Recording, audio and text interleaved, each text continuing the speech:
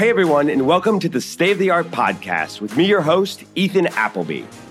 I'm very excited to bring you along as I dive into conversations with amazing people who are at the intersection of art and technology. Each week, you'll hear a different angle about how tech is bringing radical change in the way all of us interact with art. We have on artists to first-time collectors, as well as CEOs from some of the top digital art companies. We'll also look at the effects social media sites and crowdsourcing platforms are having on the art world, and explore how other creative industries such as music and fashion were democratized using technology. So before we get started, I wanted to ask, did you catch our earlier episode with Patreon, the site that gets creators paid by running a membership business for their fans? Look, we liked it so much and we're so inspired that we created our own Patreon page. Really, we did it for two reasons. One, it lets us connect with you, our fans and listeners. And two, it helps us continue to make great content, get on better speakers, and find creative ways to continue this conversation with art and tech. So look, you can pledge as little as $1 and become one of our patrons. To do so, check out patreon.com/stateoftheart. This week, I am really excited to bring you Jason Bailey, founder of the Artnome blog and the creator of the biggest online database of the world's best-known artists, which he likes to call the Moneyball for art. In this episode, we talk to Jason about what the Moneyball for art looks like, how data can revolutionize the way we look at and understand art, and how technology like AI is affecting the future of the art world. So please, allow me to welcome today's guest, Jason Bailey.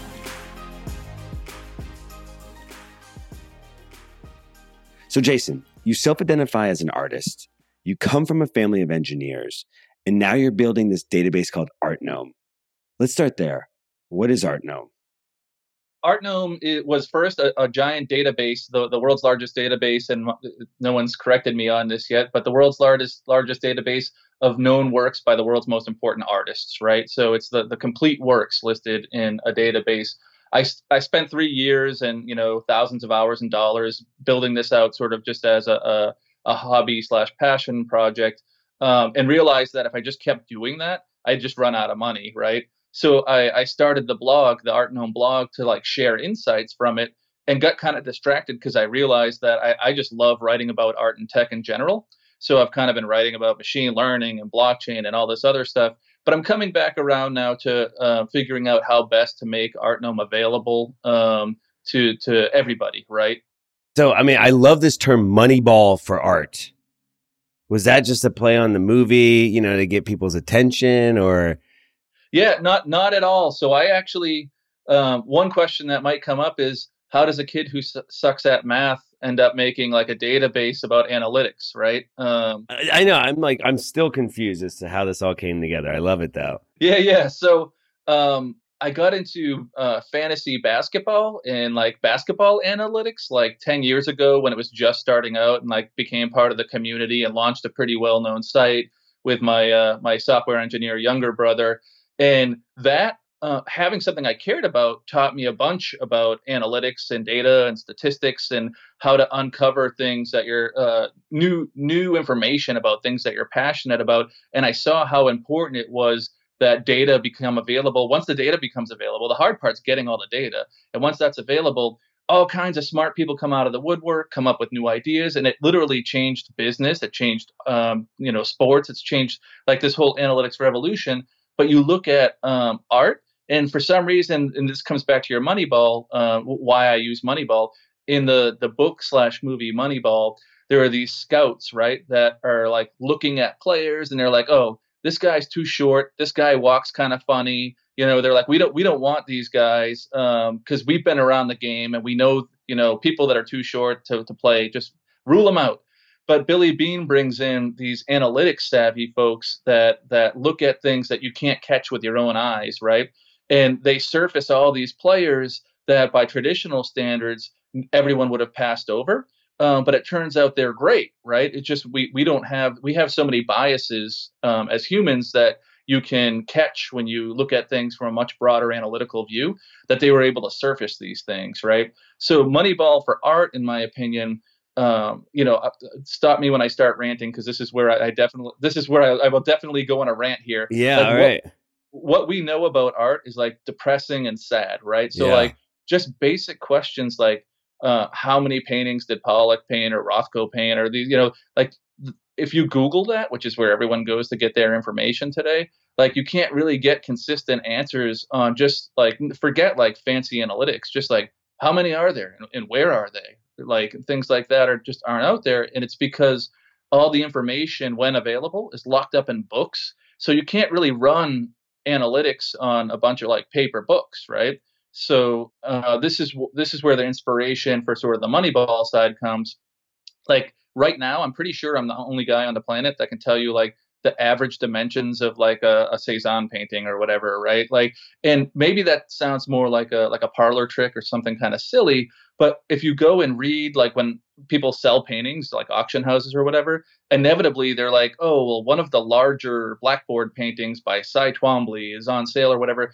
But it's all conjecture, right? There's no one has the data for like even the most basic adjectives that people are using. So getting the data is really exciting. It's like skiing in virgin snow, right? There's like I'm not necessarily the world's smartest, like most analytical person, but the fact that I've got good, clean data across many artists means I'm discovering stuff like fairly regularly that no one could have possibly seen before. That's amazing. So, I mean, what are some of the ways that your team or others have used this database?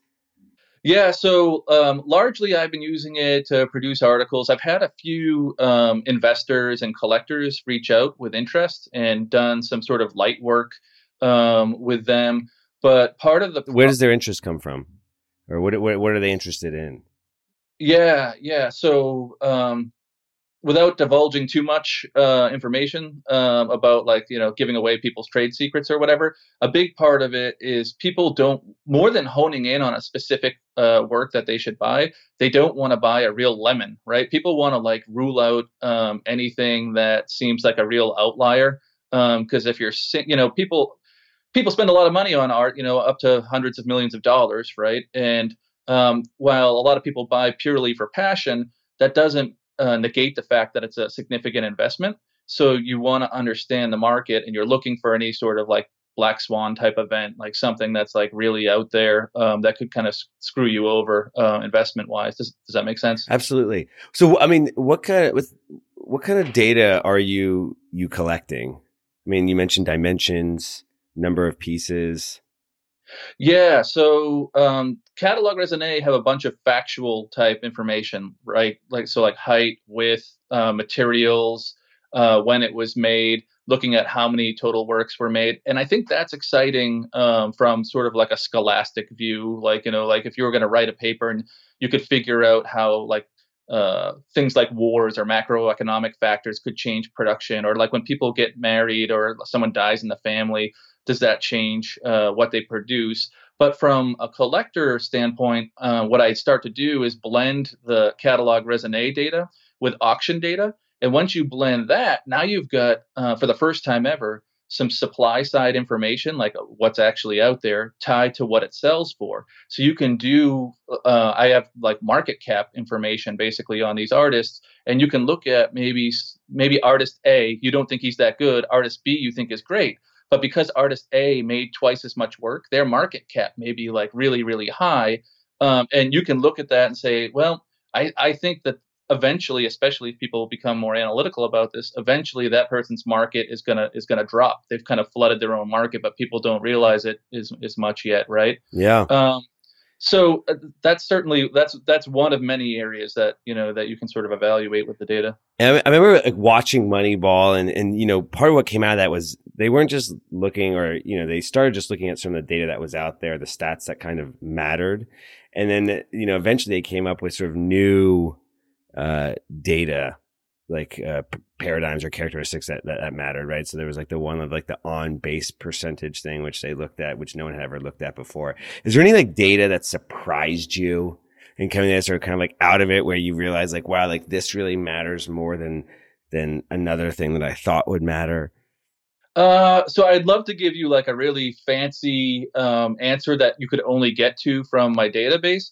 But the thing that shocks me more than anything, and it actually kind of dwarfs the insights that come from my database, is the disparity in gender for art. So art by women sells for dramatically less than men, depending on what study you look at. It can be as much as 40% less. Wow. So like these nuances of like, well, is there a correlation between color and value of a given artist? Like those smaller things that I'm starting to uncover by working with some data scientists and stuff are actually pretty small. Like if I had enough money, right? If I had millions of dollars and I was buying work, I would just exclusively buy art by women, because it's socially smart. It's the right thing to do, right? There's no reason to believe that they're any better or worse off in creating art than men are. And B, I think the world is eventually going to get smart enough to realize that, and the market will correct for it. Huh. What's been some of the biggest roadblocks that you've had in this journey? Getting access to the books. So what people may or may not realize, I'm guessing most people don't realize, is that catalog raisonné, so like Picasso's catalog raisonné until recently cost $200,000. Someone bought the rights to it recently and is putting out a $20,000 version. But these aren't books that you go like downtown to your library or like down the street and like just access them, right? So the information is really hard to find. So accessing the books and then finding ways to turn that into data has been an exciting journey, but certainly challenging. Yeah. So thinking about that and carrying it forward to Artnome, I mean, in the database that you've created, do you plan on making it accessible to the public? I do. Part of the struggle with where I'm at now is I need to find a way to monetize the project so that I can make it bigger. So it's been, I've probably maxed out my discretionary spend over the last few years. Yeah. And the two options, that the sort of venues I have, are to like engage collectors more, which is certainly maybe part of the puzzle, but they tend to want to keep understandably to keep the data to themselves. And my goal from the beginning was to make this widely open, like, because I saw what happened with basketball data when that became more broadly available. A lot of really smart people come in and you have more people working on it, and the new discoveries start to come out of it, and it kind of changes the field. So I've actually pretty excited. I'm talking to some friends of mine that are building a blockchain-based art market, and we're talking about potentially setting it up so that folks can sponsor works within the database as a way to sort of raise money. So there's sort of this idea that there'd be like, you could go in and maybe I start with Van Gogh or whatever, and I think I might make all the works free initially. So if you have a MetaMask wallet, which is just a way to buy things using Ethereum, I would give it to you for free. But if I give enough people enough of these things for free, maybe there's a market that emerges and they start to trade and buy and sell. And then I can set up the smart contract so that I can take a percentage of the future sale. And people will know that the intent is to use that to build the database, right? Yeah. So I don't know. It's a creative way that maybe allows me to go broader. I like that. And for the listeners out there, Ethereum is another cryptocurrency similar to Bitcoin, which probably more people are familiar with. Would you agree? Who do you think benefits eventually the most from this database? Maybe not even now, but like in the longer run. Yeah, one of the things I've had to do is adjust my expectations and remember that not everybody is as crazy as I am about art and art history. Like, as I like passionately explain this to some people, a lot of times I get sort of like a one sentence answer where people are like, "Oh yeah, I guess for art history students or whatever, and I'm like, "Oh yeah, not everybody's as crazy about this as I am." But I think it can't hurt to have more art available online. So like I put it this way, in the copyright free images, like artists that died over 70 years ago, their work becomes copyright free. But a lot of the artists that we get excited about, like the abstract expressionists and stuff, their work is all still copyrighted. So if I can find a way to raise some funds and get more of that art publicly available so everyone can see it, I think it benefits hopefully everyone and anyone that's interested in art. Because like, I don't know, I think you'll probably agree with me, having context beyond just seeing an isolated work and like knowing more about all the works often helps people understand, especially like abstract art. Like if you see the Casimir Malevich is like a black square, right? People are like, that's just a dumb black square. Art's bullshit. Like, what's this all about? But if you look at all of his work and see how it evolves into that, you're like, oh, I see. It's like it's a note in a symphony. When it's just one note, it's like, yeah, that's dumb, right? Yeah. I love that. I mean, and you write a lot about identifying with art, like you talked about earlier too. At a young age, and you, as you just said, kind of like assumed art's for everyone, but that's not always the case. How do you see technology, improving or enabling and making art more accessible and approachable? Yeah, so technology is largely a tool, in my opinion. I do think there are ways that technology will help, but what I'm most excited about, the millennials get a lot of shit, I think, for being like overly sensitive and stuff like that. But I love what I'm seeing coming out of this millennial generation. I think they're just much more inclusive, and I don't see any of the sexism and homophobia and racism that I saw, in the 80s when I was young or whatever. So I think the fact that, and I also see it in a lot of like the blockchain community, right, which is folks that are younger than me for the most part. They're interested in these ideas of sort of universal basic income. So they're using the blockchain community is largely younger folks that are trying to apply technology to, I hate this term. I actually tweeted the other day that we should stop using it altogether, but because it's overused, but democratize art, right? So they're trying to use technology to make it so that maybe folks that couldn't afford to buy art before, maybe you can build new markets, and artists that couldn't find, like, to be more succinct about it, when I graduated from art school in the 90s, the goal was you try to find a gallery to represent you. And then you would try to find like one or two wealthy patrons that maybe would buy your work out of that gallery. But now, right, you can hop on the internet, and if your work is good, the algorithm, if people start looking at it for a long enough time, Google picks up on that. You move up in the SEO. And before, it was still difficult to find ways to sell it. But with these new blockchain-based art markets, especially if you're like a digital artist, you can sell your work either fractionally, where 5 people could buy your work, so maybe it's less expensive that way, or you could make a digital edition of like 500 copies of one digital work, which means you can sell it for $1 or $2, right, instead of for like one piece for $500, right, which makes it a new market where it's a little bit more affordable for folks to get in. Yeah. The whole thing around democratization of the art world is interesting. And I was on a panel the other day, and they talked a lot about more like democratization to access to the art world. And I think people are approaching it and kind of thinking about it very differently. Yeah. I mean, it's part of it is actually making art, right? So I think the reason why I was never intimidated by art is because from an early age I was drawing and painting, and I think getting people, so like a car, right? When my car breaks, my car is a black box to me. I have no clue why my car is broken. I just shovel money over to somebody who I think understands it, right? And I think some people collect art that way. They never tried to draw or paint or whatever, and they wanna own some art maybe, so they shovel money to somebody who's going to tell them what they should buy or something like that. But I think I'd encourage people to participate more, to draw and paint and sculpt, and try to explore their own creativity, because I think that helps you understand art in a much different way. It's not something you just buy, right? I want to take a quick break to tell you more about our Patreon page.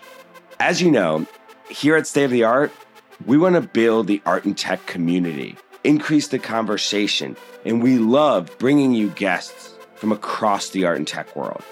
But the thing is, there's so much more we want to do. We want to continue to bring you great guests. We want to do live podcasts. We want to increase the frequency. To do that, though, we need your support. Visit our page at patreon.com/stateoftheart. Pledge just $1 and you'll get access to exclusive content, behind the scenes footage, and a chance to be our super fan of the week. And let me tell you, this is pretty cool. Super fans will get a shout out on next week's episode and a chance to show your art and tech thoughts, events, or whatever within our social feeds. So go to patreon.com/stateoftheart and become one of our patrons today. Now, back to the episode.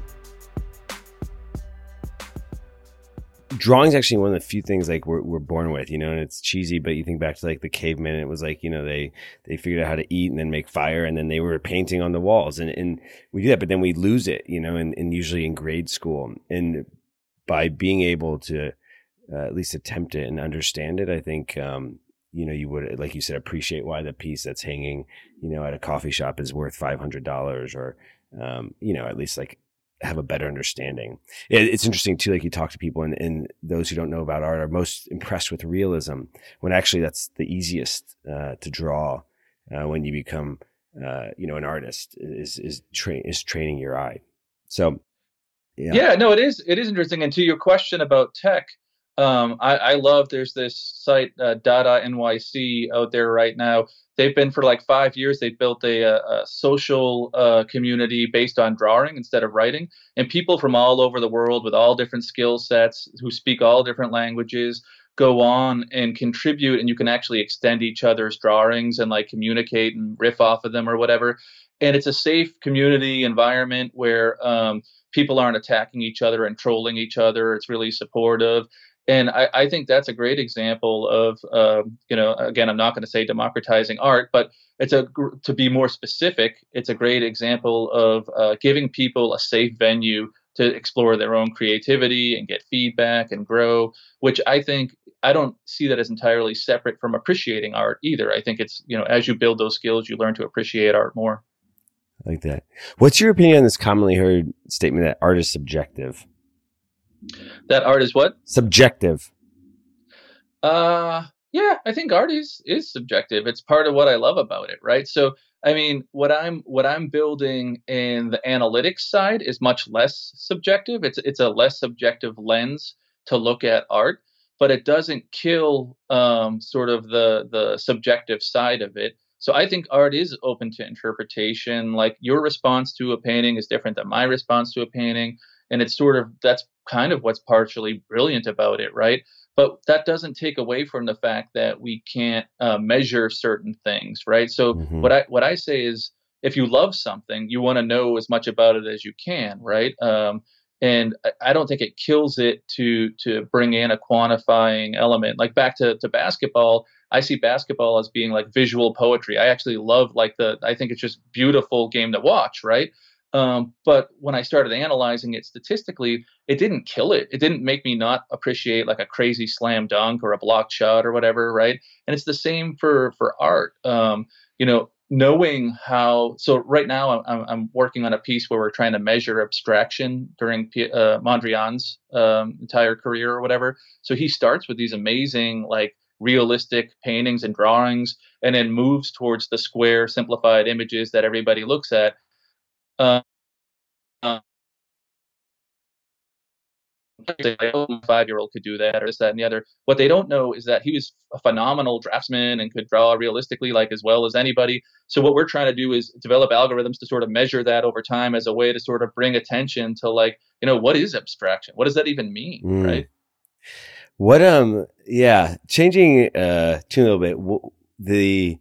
I was just thinking about this Leonardo da Vinci piece that went for $400 million, which set a record as like the most expensive single piece sold during the auction to date. Would your database agree with the value that it was sold at? Yeah. It's funny. I inevitably get asked the most about the outliers, like the things that are like way out there. One thing that data is not great at is catching outliers, right? Like by definition, the things that fall way outside of what's normal are hard to predict. So, yeah, I wouldn't have caught that, but I found it interesting. I think it's good for art in that like people that normally wouldn't care started to pay attention, but it kind of reinforces this idea that art's just like trophy hunting for rich people or whatever. And I don't think that part maybe is as good, but I'm glad that it drew some attention to the art world. Yeah, but I do agree with the Forrest statement that it is it reinforces the negative side, which is that people just think that it's, I can't afford art because that piece is $400 million. Thinking on the other side, you know, your web site, you talk that one of the goals of Artnome is to improve opportunities for artists from historically underserved or marginalized groups. I mean, you talked about women earlier, but like, what about underrepresented artists? You know, sort of emerging artists or ones who recently graduated from their MFA. How do you see it helping them?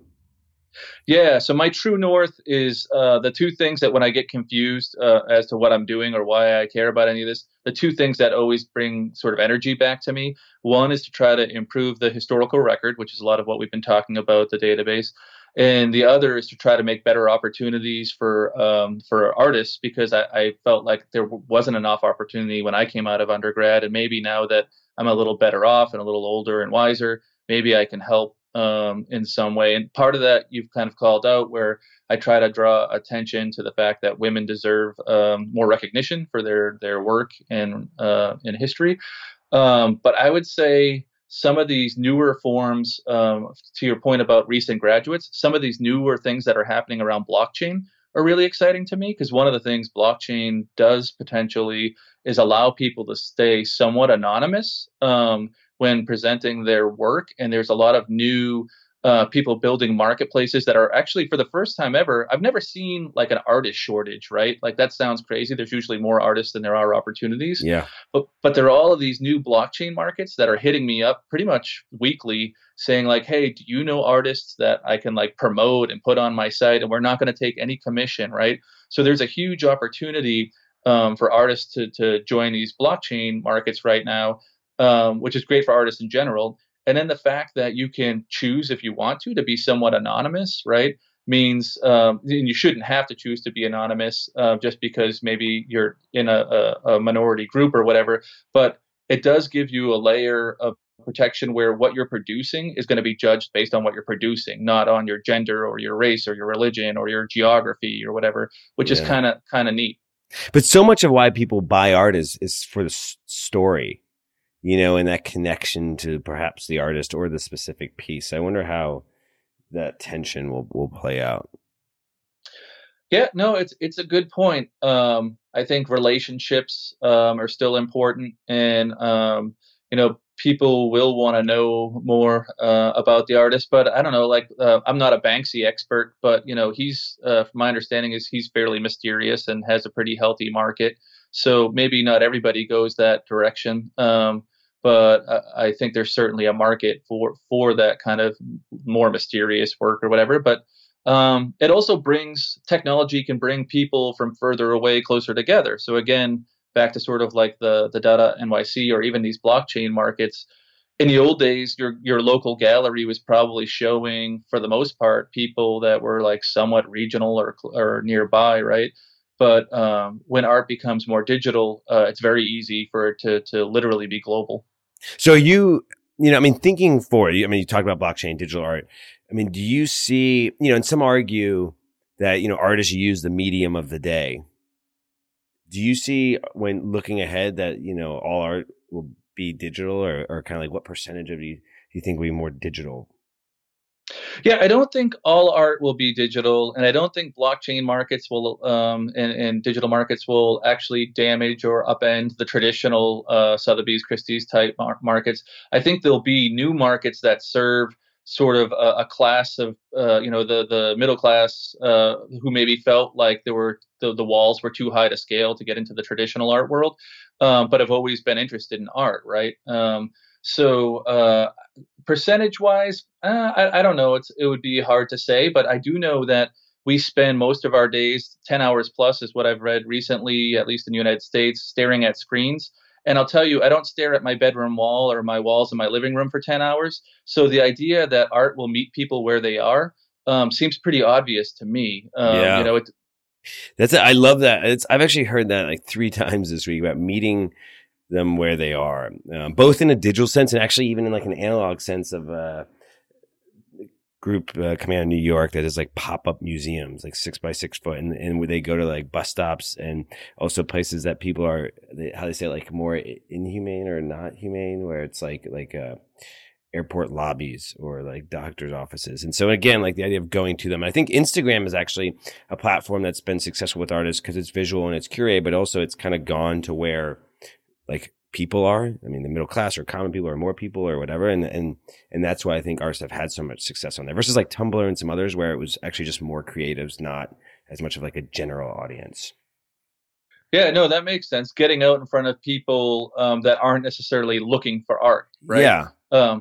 And trying to figure out how to pique their interest and make them feel like there's Can room meet, for them. but meeting them where they are versus like, a museum or a gallery even using technology in different ways, but rather like go to where the people are to get them to come in and kind of, connecting the, having a range of art. I mean, in a way, it's like even music we talk about, in music, you've got everything from kind of like Justin Bieber to, jazz ensembles or symphonies. And, I think the art world just has like the highbrow. They don't have, there is, but it's not even appreciated as much of like the folk art or digital or like whatever you want to call it. And so having kind of like the stepping stones, if you will, I think will, is good. Like what you talked about, like creating new markets with digital art and reaching more of the middle class. Yeah, and lowbrow becomes highbrow, right? I mean, Yeah. you understand art history. I understand art history. So, like, I think memes and GIFs. I get flack for this, but I regularly say memes and GIFs are the most important art of this generation.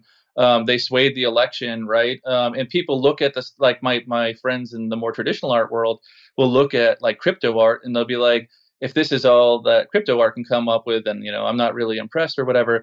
But I'm like, well, of course you're not if you're part of the establishment, right? Sure, It's always, we've seen this play out over and over and over again. And, digital tools are the new tools, and crypto art uses a lot of memes and things that are intentionally excluding older people or people that are sort of more traditional in their understanding of things. No different than like graffiti art in the late 70s and early 80s. It was seen as a menace, and now it sells for thousands of dollars. So yeah, I think crypto art is a great example. Back to your point about there's only highbrow art out there. Well, things like crypto art is sort of like the art of the people, and I won't be surprised if it becomes valuable in the future. Yeah. What would you like to see? As far as the like how technology is used to help the arts, is there anything that, whether you're talking to artists or the art world, or maybe an entrepreneur who's thinking about an idea that, you'd like to see happen more? Yeah, I think I would just like to see, obviously more of the data available, right? So I think in the 90s, when I took art history class, I used the same textbook everyone did, written and edited by a white guy. So I thought that art was something that only white guys made because there weren't a lot of women or people from other countries in my textbook. And then we had the internet, and now we have the opportunity to have a much more representative spectrum of art available to everyone because everyone's got smartphones and things like that. So I think the more we can do to maybe even arguably rewrite art history to be a little bit more inclusive and realistic in terms of people's contributions, our digital tools can help us make that get that more realistic view out to a lot of people. I mean, part of what we were saying about making art more accessible is when you look in an art book or on a website or go to a museum, you should see art created by people that look like you, right? And that's not always, a different gender or a different color or whatever, which, is unfortunate. So I'd say that on the art history side. And then on the art making side or like art, like collecting side, I think we're just now getting over our awkwardnesses over wanting to make physical art digital. And if we can respect digital art as its own thing and keep it digital, like you don't have to print out your GIF and frame it and hang it on the wall, like let it live and be digital. I think that'll be healthy too. Yeah, I love it. What an ambitious and beautiful vision, Jason. This has been so much fun. I'm gonna let you go, but before I do, can we do a quick rapid fire? I love the rapid fire. I've been waiting all day for the rapid fire. All right, you ready? Subjectively speaking, who is your favorite artist and why? Oh, favorite artist. So I'm just gonna go first answer, best answer. Eva Hess, who's a sculptor painter. She died fairly young, but made an amazing amount of inspirational work. And her paintings are, I think, underappreciated. Most people know her for her sculpture, but yeah, every time I look at her work, it just makes me feel good. Great. We'll link to her in the show notes. Okay. Objectively speaking, who's the most valuable artist? Ooh, objectively speaking, I'm gonna have to say Either Picasso. Yeah, I'm just going to go with Picasso. He made so much work and it all sells for so much. This isn't, but disclaimer, this isn't coming from my database. Oh, but, come on. Yeah. All right, let's say it's coming from the database. Objectively speaking, Picasso has the largest market cap. All right, great. If you could be any color or make a new one in the crayon box, what would it be? Whew, any color. When I had the crayons when I was a kid, I used to love those weird silvery gold ones. I could never find out a good way to use them. But maybe I'd be like the weird silvery gold Crayola crayon that I haven't found a good purpose for just yet. All right, I love it. I'm going to keep going because I got some going for you. If you could have a superpower, what would it be and why? Yeah, superpower. What would it be and why? I think. Ooh, I don't know. I think you might have stumped me on the superpower. I think I'd like to be able to.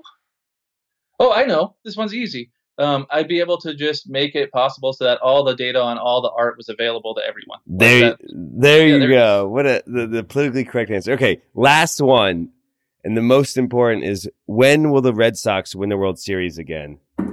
Oof, when will So I am not a Red Sox fan. I'm a Celtics fan, and I'm going to answer it. I'm going to be like a politician. Yeah. I'm going to answer the question I want to answer. The Celtics will win next year. It's great that there are as many injuries as there are because it's going to give the young players a chance to get a lot of time in the playoffs. Yeah. So expect when we all come back healthy next year, diehard Celtics fan, it'll be 2019. We will get another banner. I love it. Who's going to win this year?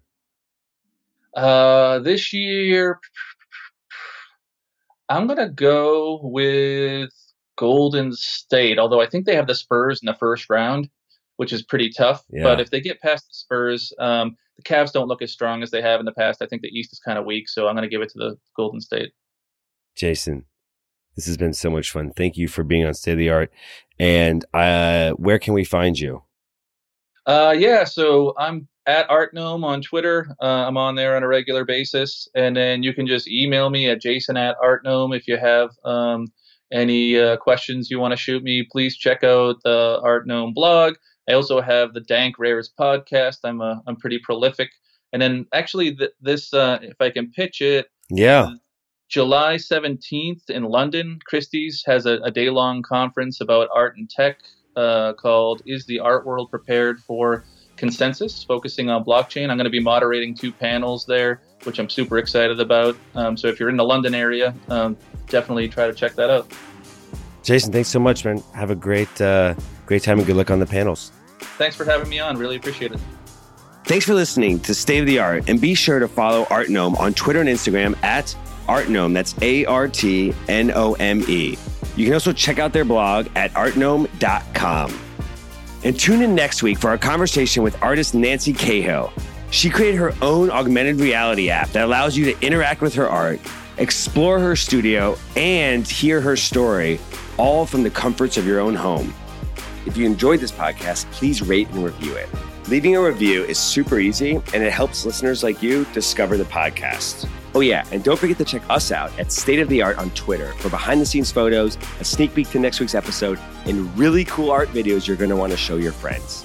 Until next week, this is your host, Ethan Appleby, signing off from State of the Art.